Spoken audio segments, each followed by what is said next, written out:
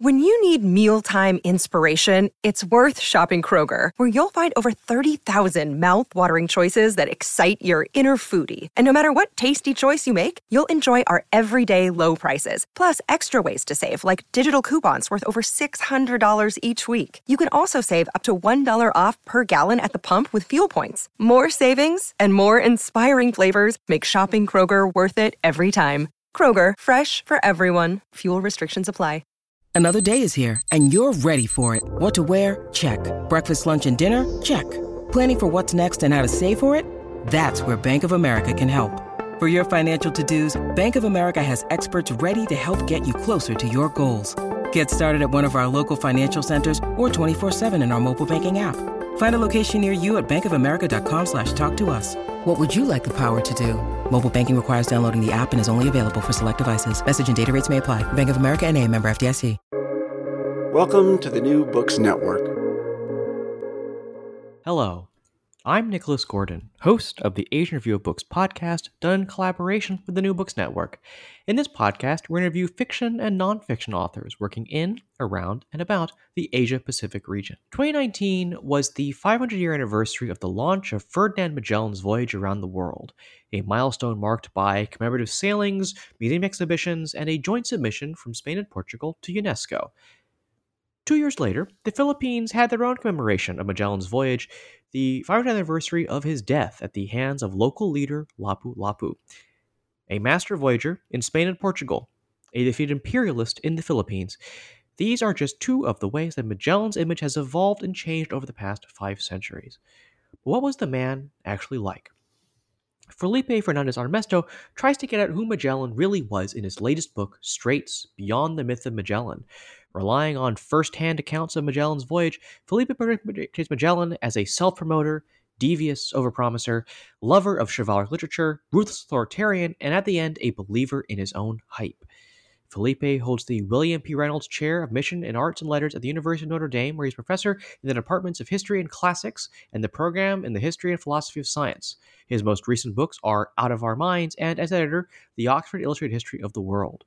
Today, Felipe and I talk about Magellan, the man, his voyage, what it was actually supposed to do, and the legacy of his expedition. So, Felipe, thank you so much for joining us on the Asian Review of Books podcast today. I wanted to start with maybe Magellan's early life, or his life before his expedition. What do we know about it? And also, why did he defect from Portugal to Spain? Well, thank you, Nicholas. Thank you for having me. Thanks for the question. In order to understand Magellan, you need to begin with the fact that he's an orphan. His parents die when he's young. He's the scion of a minor Portuguese noble family who live really on this kind of edge of the country right up in the north. So he's an outsider. And he's an outsider who's kind of down on his luck, really, from very early on in his life.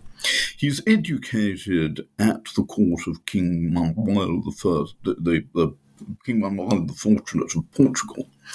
And there he's given an education which is almost entirely military. I mean, it's really focused on producing squires to fight for the king.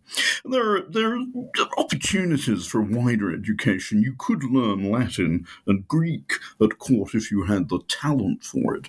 But Magellan doesn't seem to have had that talent. He was really limited to this very military way of upbringing. His education was in arms, not letters. And the whole experience seems to have left him with a sort of chip on his shoulder. And he's a person who kind of resents the fact that he's been cheated of his birthright, and he's always looking for opportunities. Above all, his reading, he reads chivalric romances, what I call the station bookstall fiction, or the airport bookstall pulp fiction of the day. And these are, stories of heroism in which heroes down on their luck make good, usually by having fantastic adventures, seaborne adventures very often, conquering islands, fighting monsters, giants. This is the sort of thing that he's brought up reading, and he kind of models his ambitions on those fictional heroes. I think, therefore, the reason why he defects from Portugal and goes to seek his fortune in Spain is because he's very dissatisfied with the progress he makes at the Portuguese court and in Portuguese service. He's sent to fight wars in the Indian Ocean, but he never really makes the grade. He never achieves the knighthood that he craves, or the sort of money. He tries to invest in various business operations. They all go wrong. So he never really makes the grade that this upbringing, this reading, has inspired him to seek. And he goes to Spain really in resentment against the way the King of Portugal has failed to provide him with the opportunities and rewards he craved and requested. I'm jumping ahead a bit, but you mentioned kind of his, he comes from kind of a world of squires and, that kind of medieval heritage. And it reminds me of something you pop up in your book, which is the theory that Patagonia is actually a reference to this old kind of, I think it's a medieval novel or medieval book. I guess how important is this? This kind of framing, this kind of literary framing on understanding what Magellan did and what he was like. Yeah, it's not a theory. I mean, this is one of the few facts you can be absolutely sure of, is that Patagonia, the name of this part of what is now Argentina, cone of South America, where he spends winter quarters on his great voyage. Really, pretty much he's there from March to October 1520. In that part of the world, he bestows upon it effectively the name Patagonia, because one of the books that he read, one of the books that most influenced him, was a chivalric romance, not actually a medieval one. It was published in 1509, so about 4 years after he, if you like, graduates from his formal education. A novel in which one of the giants who characterize the story and who are always sort of fighting against the hero is called Patagon, which of course means Bigfoot. And when Magellan gets to Patagonia, he, and indeed I think pretty much the whole crew, see the people whom they encounter as giants. So all the accounts that have survived emphasize how tall these people were. And some of the descriptions actually invest these people with characteristics that I'm sure they never really had, but which are drawn from this fictional reading. So that's why he calls one of the natives whom he captures in order to take him back as a specimen back to Europe. He calls that native Patagon in tribute to the giant in the storybook. And you know that, I think that brings us to the second part of your question, because that's a very good example of how I think all of us in our lives are modelled by our education, and specifically if we're literate people, if we're intellectuals in any sense, we're modelled by what we read. I would say you are what you read. And when you have an experience like these guys were having in Patagonia, an experience of an environment that no one had ever recorded before, a place that no one from your own homeland, your own part of the world had ever seen, and people who were utterly unprecedented and unparalleled in the experience of Europeans at the time. What do you do? How do you understand these new experiences you're having, these new sights that you're seeing, and these new people that you're encountering? Of course, this is basic psychology. You map them onto what you already think you know. And of course, that has to come from reading, because no one's ever really experienced it. So it's got to come from that kind of vicarious experience that we call imagination. So I want to kind of take a step back to the bigger picture, which is Magellan's voyage is part of, I'm going to use the word competition, but kind of this like competition between Spain and Portugal about how to get spice from the Spice Islands. And I wonder if you might kind of explain a bit more about that. What was the I'm going to use the word geopolitical, even though it's probably centuries too early to use that term. The kind of geopolitical context in which Spain decided to fund Magellan's voyage.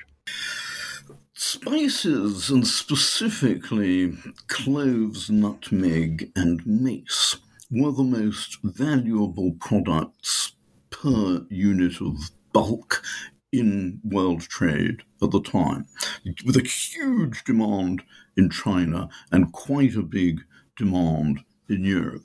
So if you could dominate the sources of supply, or if you could get a grip on a substantial part of the trade in those items, then you could make money. And above all, for Spain and Portugal, we've got to remember this is before, the great sort of age of European world hegemony. It's before the Spanish and Portuguese empires really acquire the vast dimensions and wealth that later characterizes them. And they're still, poor backwaters in the world economy, right on the fringe of the known world. They're looked down on by the far richer economies and more advanced knowledge systems that you find in Asia, especially around the Indian Ocean.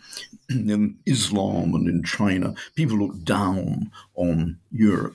So they've got a lot of ground to make up. They're I liken them to developing countries nowadays desperately drilling for offshore resources. So those spices are tremendously alluring to the rulers of both these monarchies and to their merchant classes. And in 1494, Spain and Portugal, inveterate enemy kingdoms, divided the world between them into two spheres of navigation, one which was going to be a Portuguese monopoly, the other was going to be a Spanish monopoly. But what they didn't take into account was where did the spice islands, because these spices were all produced in about sort of 5 small islands in what we now know as the Moluccas.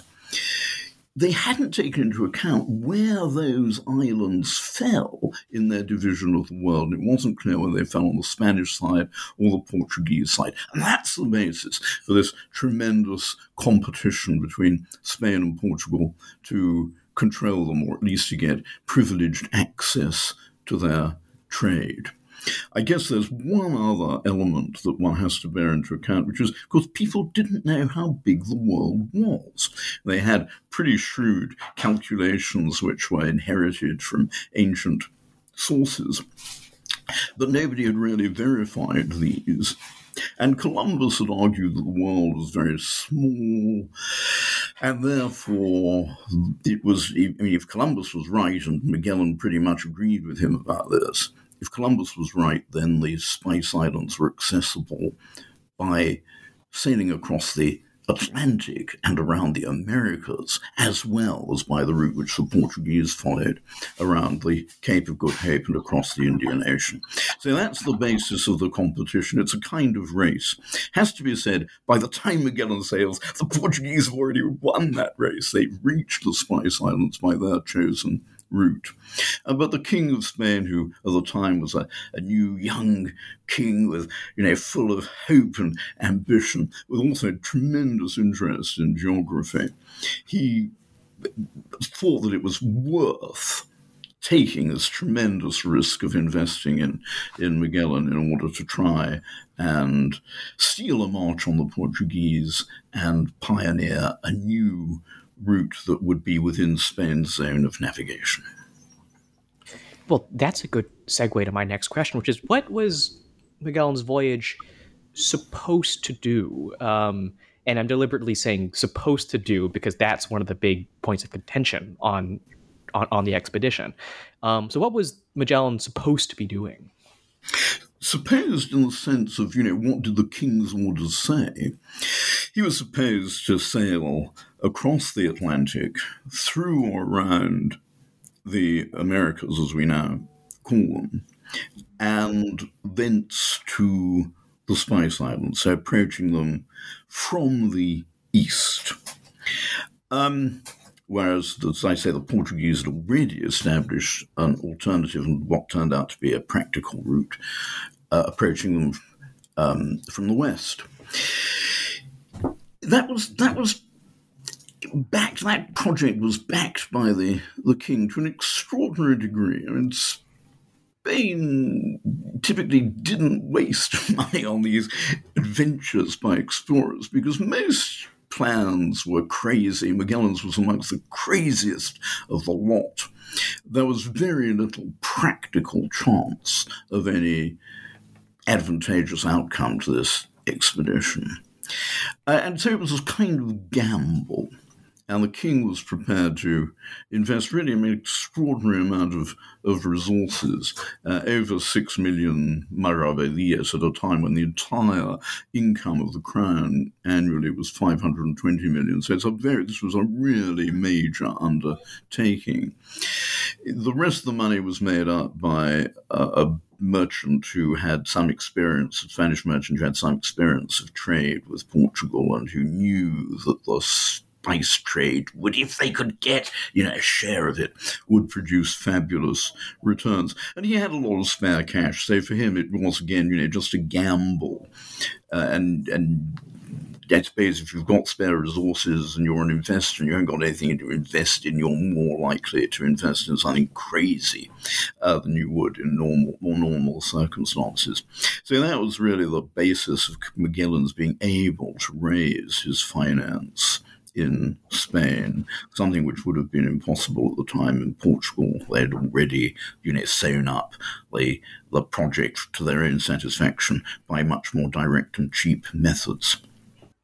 So, obviously, Magellan does his own thing. He this is obviously a big bone of contention. But could you chart out the voyage that his ships actually took, especially, and also kind of how long each leg of it took? It sounds like getting down to what's now called the Straits of Magellan was actually a very long and arduous process. You're right, of course, Nicholas, to say that there was a tremendous amount of tension about what the voyage was really going to do, because although it was supposed from the perspective of the king's orders to go to the Moluccas and stake a claim in a share of the spice trade, Magellan had a different project of his own, which was going to the Philippines. He knew about because he'd lived in Malacca, in what is now Malaysia, for a while in 1511, and he picked up a lot of information about the Philippines, and above all, he knew that the Philippines had gold. And gold, in a way, put spices on one side. If you've got gold, you can do all the trade that you want. He also knew the Philippines were very close to and favorable for trade with China, and China was the world's richest economy and biggest market at the time. So his personal ambitions are focused on the Philippines. I think we can prove this with reference to his correspondence with the King of Spain, because he arranged that if he found more than 5 or 6 islands, he would be able to have an inordinate share of the profits of those extra discoveries. And since, as far as people knew at the time, there were 5 islands in what they called the Moluccas and what they called the Spice Islands, that means that he was definitely envisaging finding somewhere else. And indeed, when he gets to the latitude of the Moluccas on his voyage, and he knows the latitude of the Moluccas because it was well known that they were on the equator, so that's one of the few latitudes you can be pretty certain when you're on it. When he gets to that latitude, he bypasses the Moluccas and goes straight for the Philippines, or where he thinks the Philippines are. As for the phases that you ask about, which unfolded in the course of the voyage, of course, it depends what you mean by phases or bits of the voyage. In one sense, to me, they're really two phases, if you're interested in the life of Magellan, in how he changes and develops, how the experience of the voyage affects his character and his mental and spiritual development. If that's what you're interested in, that's really primarily my own interest in the book, because it's a biography. Then there are really two phases. There's a sort of Atlantic phase in which he gets progressively more ruthless. And this phase is characterized by internal dissensions, a struggle for power in the fleet, which culminates in a mutiny in which Magellan murders, garrots or maroons all his main enemies on the fleet.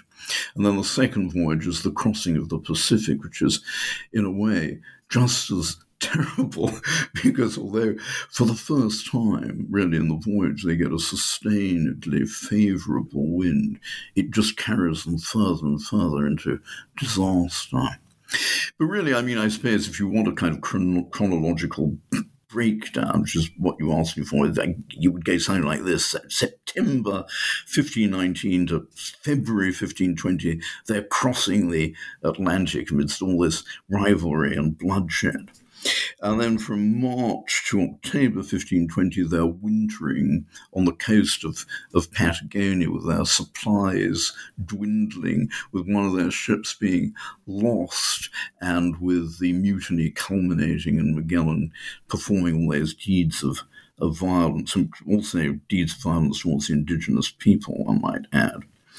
And then, I guess from October to December 1520, they're sailing through the Strait of Magellan. At last, they've found this strait that they were seeking, and it proves to be a very terrible experience, because it's like a wind tunnel with the wind against them, and they're sailing in this unfamiliar environment of towering cliffs and creatures whom they had never expected to encounter, and the dissensions and the mutinies are continuing. Indeed, at this point, the main ship in the fleet deserts.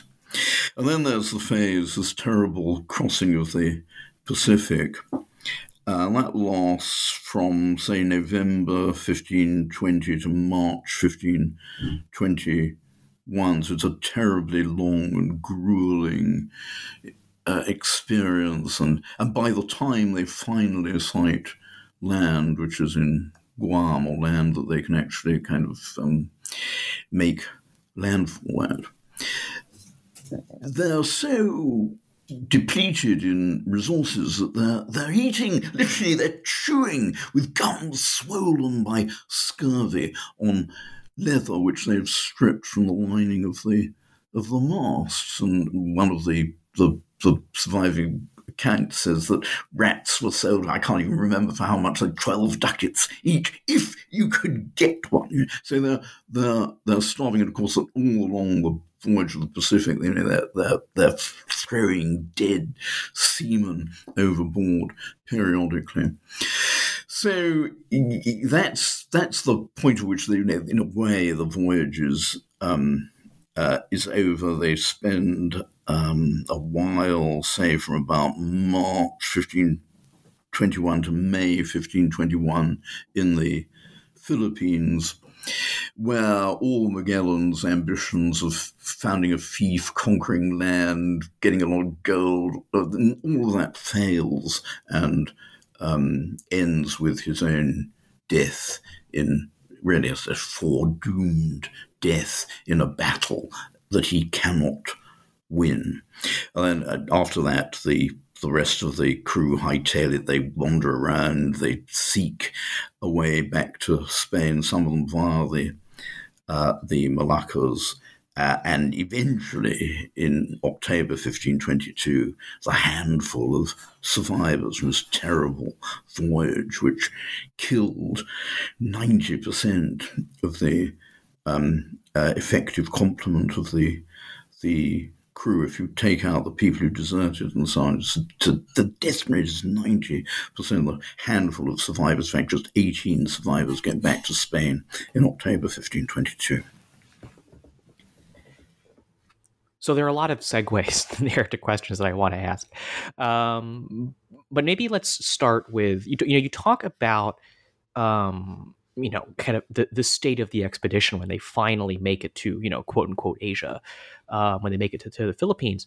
And so how does the expedition, how does Magellan interact with local communities?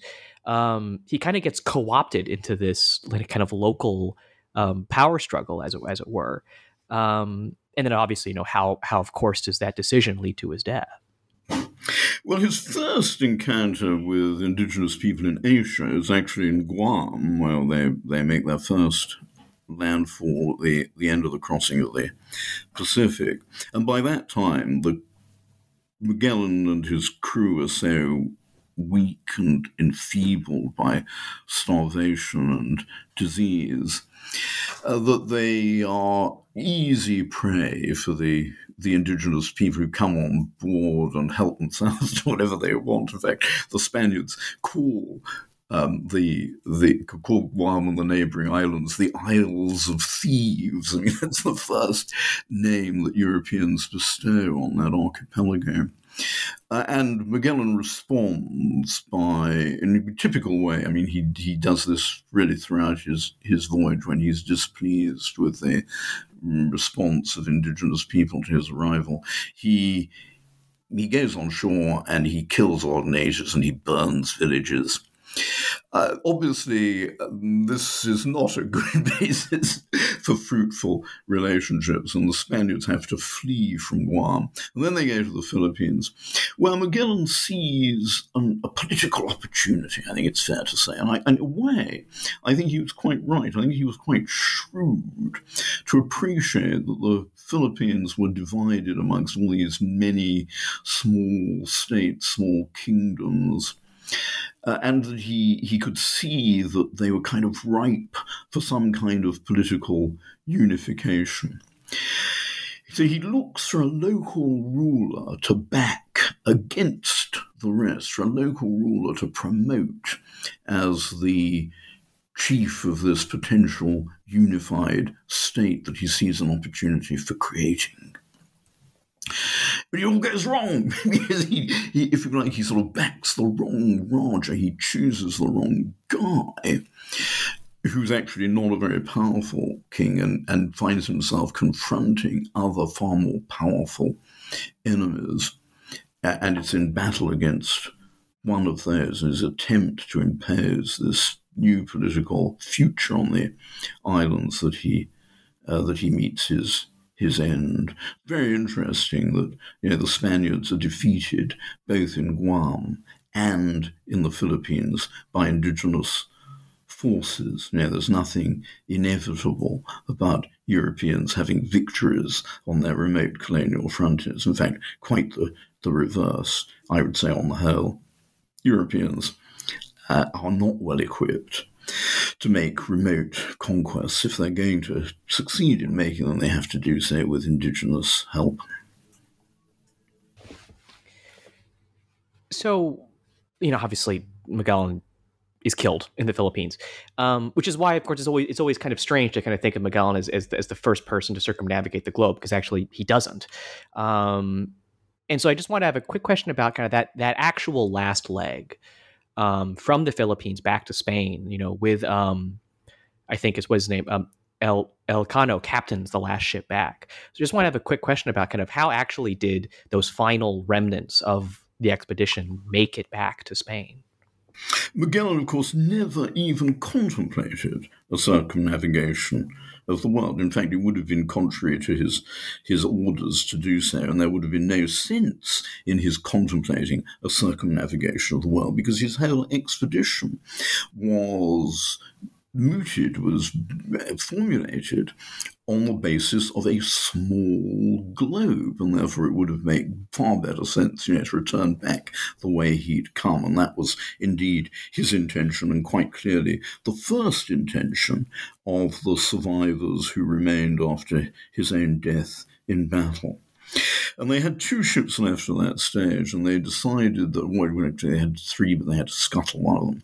So they had 2, effectively they've got 2 ships left, and they decide that one ship is going to try and get back to Spain across the Pacific and via the Americas, and the other is going to risk infringing the treaty with Portugal and sail back to Europe by the Portuguese route. And what they say, the way they explain this, is they say, well, they hope that at least one of the ships will make it and be able to bring news of the failure of the expedition back to the King of Spain. So the ship that attempts the Pacific voyage, it's a complete disaster, and most of the crew die, and they encounter all this terrible weather and storms and stuff, and the ship is about to sink when they finally sort of hightail it back to port, and they all fall into the hands of the Portuguese. And those who survive imprisonment, they have terrible sort of long period of imprisonment and suffering, and most of them die, and finally a handful eventually repatriated by the Portuguese. The other ship, the Vitória, which, as you rightly say, was captained by Juan Sebastián Elcano, heads back via the Portuguese route to Europe. And of course, that's a terrible voyage as well, because they're in perpetual fear of being captured by the Portuguese. Eventually, when they get to the Cape Verde Islands, most of them are captured by the Portuguese. And these final, surviving few, it's a terrible story because, when they were crossing the Pacific, every so often, they're heaving another dead sailor overboard. Eventually, these 18 guys get back to Spain, and in all thankfulness for their survival, they parade through the street of Seville in penitential garb, wearing only their undershirts, and make their act of gratitude to God for being spared the fate of almost all of their companions on the voyage. So, one thing that kind of strikes me in kind of reading your book is that there seem to be a lot of accounts of Magellan's journey, both from his boosters and also from some of his critics.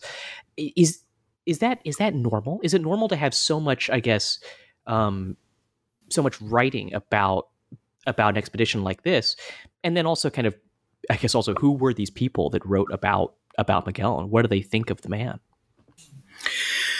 In a way, there's an exceptional amount of material about Magellan's voyage, because those who did survive had this tremendously dramatic story to tell, and also, to some extent, a story of their personal salvation. Because to be spared, amongst so few who are spared, does feel, if that sort of thing happens to you, it does feel like an act of kind of divine grace. It feels like a kind of miracle, and that feeling comes through some of the surviving accounts. The source is unusual, however, in that Magellan himself, of course, didn't write an account. Indeed, the narrative sources have to be supplemented. You can only really get at the truth of the voyage by turning to other sources, particularly the reports of inquiries held by both the Spanish and Portuguese crowns into what had happened, and the interrogations by the Portuguese of the prisoners they took. So it's really a question of piecing all these different sources together. Of the narrative sources that have survived, I think some of them are really logbooks, and most of those don't go into a great deal of detail about what happened.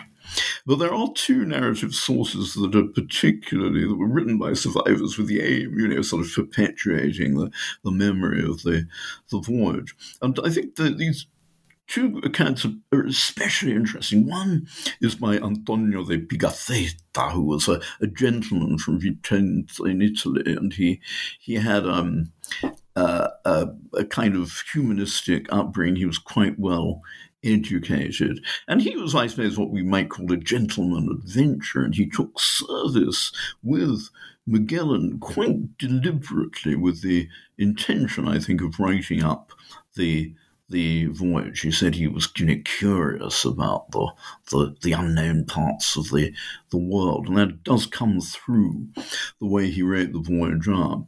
But he was Magellan's great eulogist. I mean, he was the sort of stooge, if you like, who communicated to the world the image that Magellan wanted to project of himself, this heroic, chivalric, rather romantic image. And you may remember Winston Churchill said that he wasn't afraid of the judgment of history because he intended to write it himself. Well, Magellan wasn't up to that, but he had this guy sort of employed, Pigafetta, to write it for him.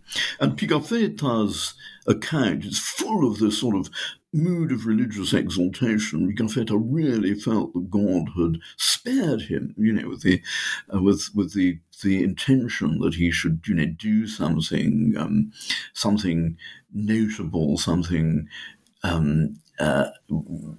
worthy with the life that God had granted him as a result of sparing him from the disasters of the voyage.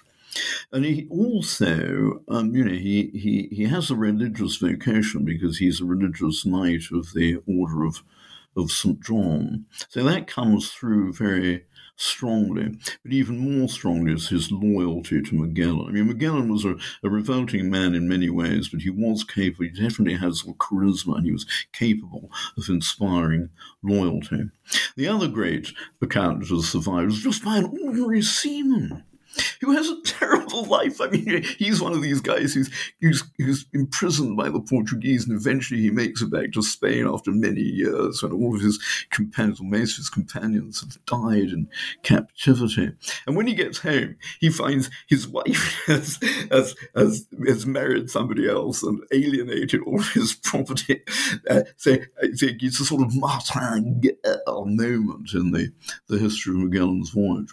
And his account is it's obviously extremely interesting because it does give you the sort of perspective of an ordinary seaman. And by the time he wrote it, he'd obviously kind of forgotten a lot and gotten muddled about quite a few of the details. But it is it's a precious document which, although it may not tell you all the truth about the voyage, gives you this additional perspective.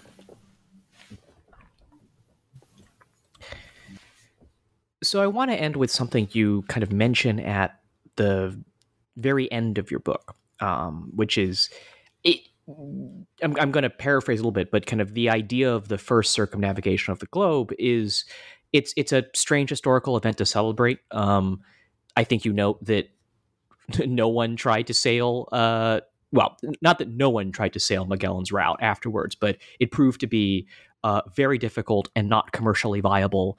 No one uses it for trade. They all use different routes. So I guess, but what's actually the legacy of Magellan's expedition? And perhaps to phrase the question differently, how might the world be different if it had failed, if he had, done what he was supposed to do, let's say, or had just turned back at the straits because it was too difficult? Well, of course, the voyage was a failure. It was a failure by every measurable standard. It failed. It didn't produce the consequences that they didn't even attempt to perform the tasks that the king had specified, and it didn't achieve what Magellan wanted for himself. It was also a failure in the sense that almost everybody died. Most of the ships were lost, and it didn't make a profit. I mean, one of the many myths about this voyage is that at the end, when they finally get back to Spain, they've got a cargo of spices which pays for the entire financial outlay of the expedition. Of course, that's not taking into account all the loss of life, including all the indigenous lives killed and all the villages burned and so on. But even that isn't true, because actually the costs of the voyage continued to have to be paid for many years, including sort of things like pensions to widows. The costs of the accounting for the expedition, the accountant's fees amounted, to more than the profit ascribed to the cargo of spices that they brought home.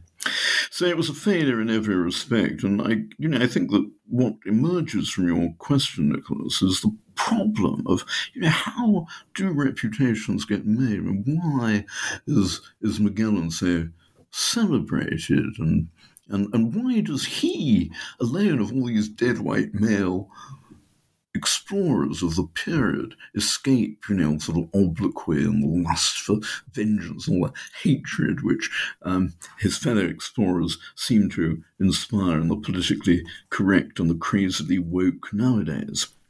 I'm really not sure I've got an answer to that question, but I think it's true in general, isn't it? That what moves history, what changes the way we think and behave, it's not the facts as they happen, it's the falsehoods people believe. And Magellan's voyage has been very, it failed in every measurable way. It's been successful in generating a sort of mythopoeia. It's been successful in generating a lot of myths. And I think to a great extent Antonio Pigafetta, the guy I mentioned who wrote up Magellan's voyage in gratitude for and admiration of him, I think to some extent he was responsible for laying the foundation of this legend. And now, you can see that people think that Magellan is a great hero who advanced the cause of science. And none of that is true. It made absolutely no difference. People even continued to think that the world was very much smaller than it is, even after Magellan had crossed the Pacific, and the evidence that he'd accumulated of the size of the world just gets lost, it gets forgotten, it gets omitted from the record. So that the material and scientific outcome of the voyage is pretty much zero, but the sort of myth value that it generates is enormous. Do you think there might be something to him kind of making it to, I guess in some ways, not quite planting the Spanish flag in the Philippines, but doing something similar to that? Is that potentially a legacy of Magellan's expedition, or would that have happened potentially anyway? Well, I don't think you can say it's a legacy of Magellan's expedition. I mean, that the Spanish appropriation of the Philippines happens later. I guess you could say that Magellan helped to plant that ambition in Spanish breasts and in the kind of the decision-making processes of the monarchy. And I suppose you could also say that although his voyage was such a disaster, the very fact that some survivors got back to Spain did create the illusion that maybe, with better management and with the experience of Magellan's voyage behind them, they might be able to make a success of reconstructing his voyage following the route that he pioneered. Of course, all those expectations came to nothing in the few years following Magellan's voyage. The Spanish monarchy and some merchants who were foolish enough to renew investment in this sort of project all came to grief, and the outcome of future expeditions was just as bad, really, as that of Magellan. So, in that sense, I suppose you could say that it's very difficult to know whether, if Magellan hadn't attempted his project, the Spanish crown would have remained active in trying to acquire the Philippines. But I think probably they would. I think in the long run, Magellan's voyage didn't make any difference to that either. Because as soon as somebody like Cortés, had conquered Mexico, he immediately started thinking of how do I get to China, So crossing the Pacific became part of the project of conquering the New World, or an extension of that project, and that would have been the case, I presume, even if Magellan had never existed and his voyage had never happened. So with that, I think that's a great place to end an interview with Felipe Fernandez Armesto, author of Straits Beyond the Myth of Magellan. Felipe, I actually have a couple final questions for you, which is where can people find your work, and what's next for you? Well, it's very kind of you to ask. I'm flattered by the idea that people might not want to avoid my work. I'm afraid there's an awful lot of it, and I guess it's pretty easy to acquire. It's a formidable. I'm very old because in a long lifetime I've produced quite a formidable body, I suppose, of scholarship, and that is all available. And also, I have journalism and broadcasting and stuff like that. So it's not difficult to track my work down. I think probably there's all too much of it out there. As for what's next for me, well, of course, I've just had it came out simultaneously, Such Are the Vagaries of Publication. Another book of mine has come out almost simultaneously with Straits, and that's a book in Spanish about the history of engineering in the Spanish global monarchy, which sounds rather boring, but it's really about the infrastructure. It's about how engineers created sort of infrastructure in the Spanish global monarchy, which enriched people and which helped to secure the allegiance of communities that benefited from the Spanish Empire. So it's really a book about what is it that makes pre-industrial empires work. And at the moment, I'm writing jointly with a young colleague of mine who's an anthropologist. We're working together on a history of primatology, subject which has long interested me and in which I offer a course almost every year at the University of Notre Dame, where I work.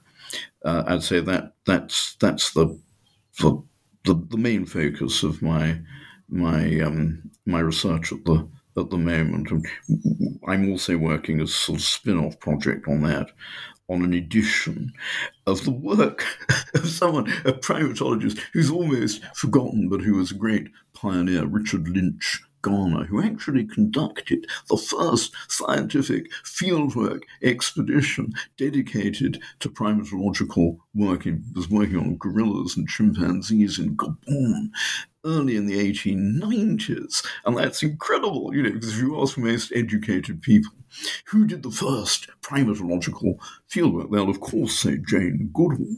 But that wasn't until the 1960s, 70 years after this almost forgotten but very interesting figure. So we're working on an edition of his account of his expedition as well. So you can follow me, Nicholas Gordon, on Twitter at NickRIGordon. That's NickRIGordon. You can go to AsianReviewBooks.com to find other reviews, essays, interviews, and excerpts. Follow on Facebook or on Twitter at Book Reviews Asia. That's reviews plural. And you can find counter-author interviews at the New Books Network at newbooksnetwork.com. The ARB podcast is on our favorite podcast apps, Apple Podcasts, Spotify, and Stitcher. Rate us, recommend us, share us with your friends to support us interviewing those writing in, around, and about Asia. Stay tuned for more information on who's coming up on the show. But before then, thank you so much, Felipe, for joining us today. Many thanks to you, Nicholas. It's been a great treat to talk to you.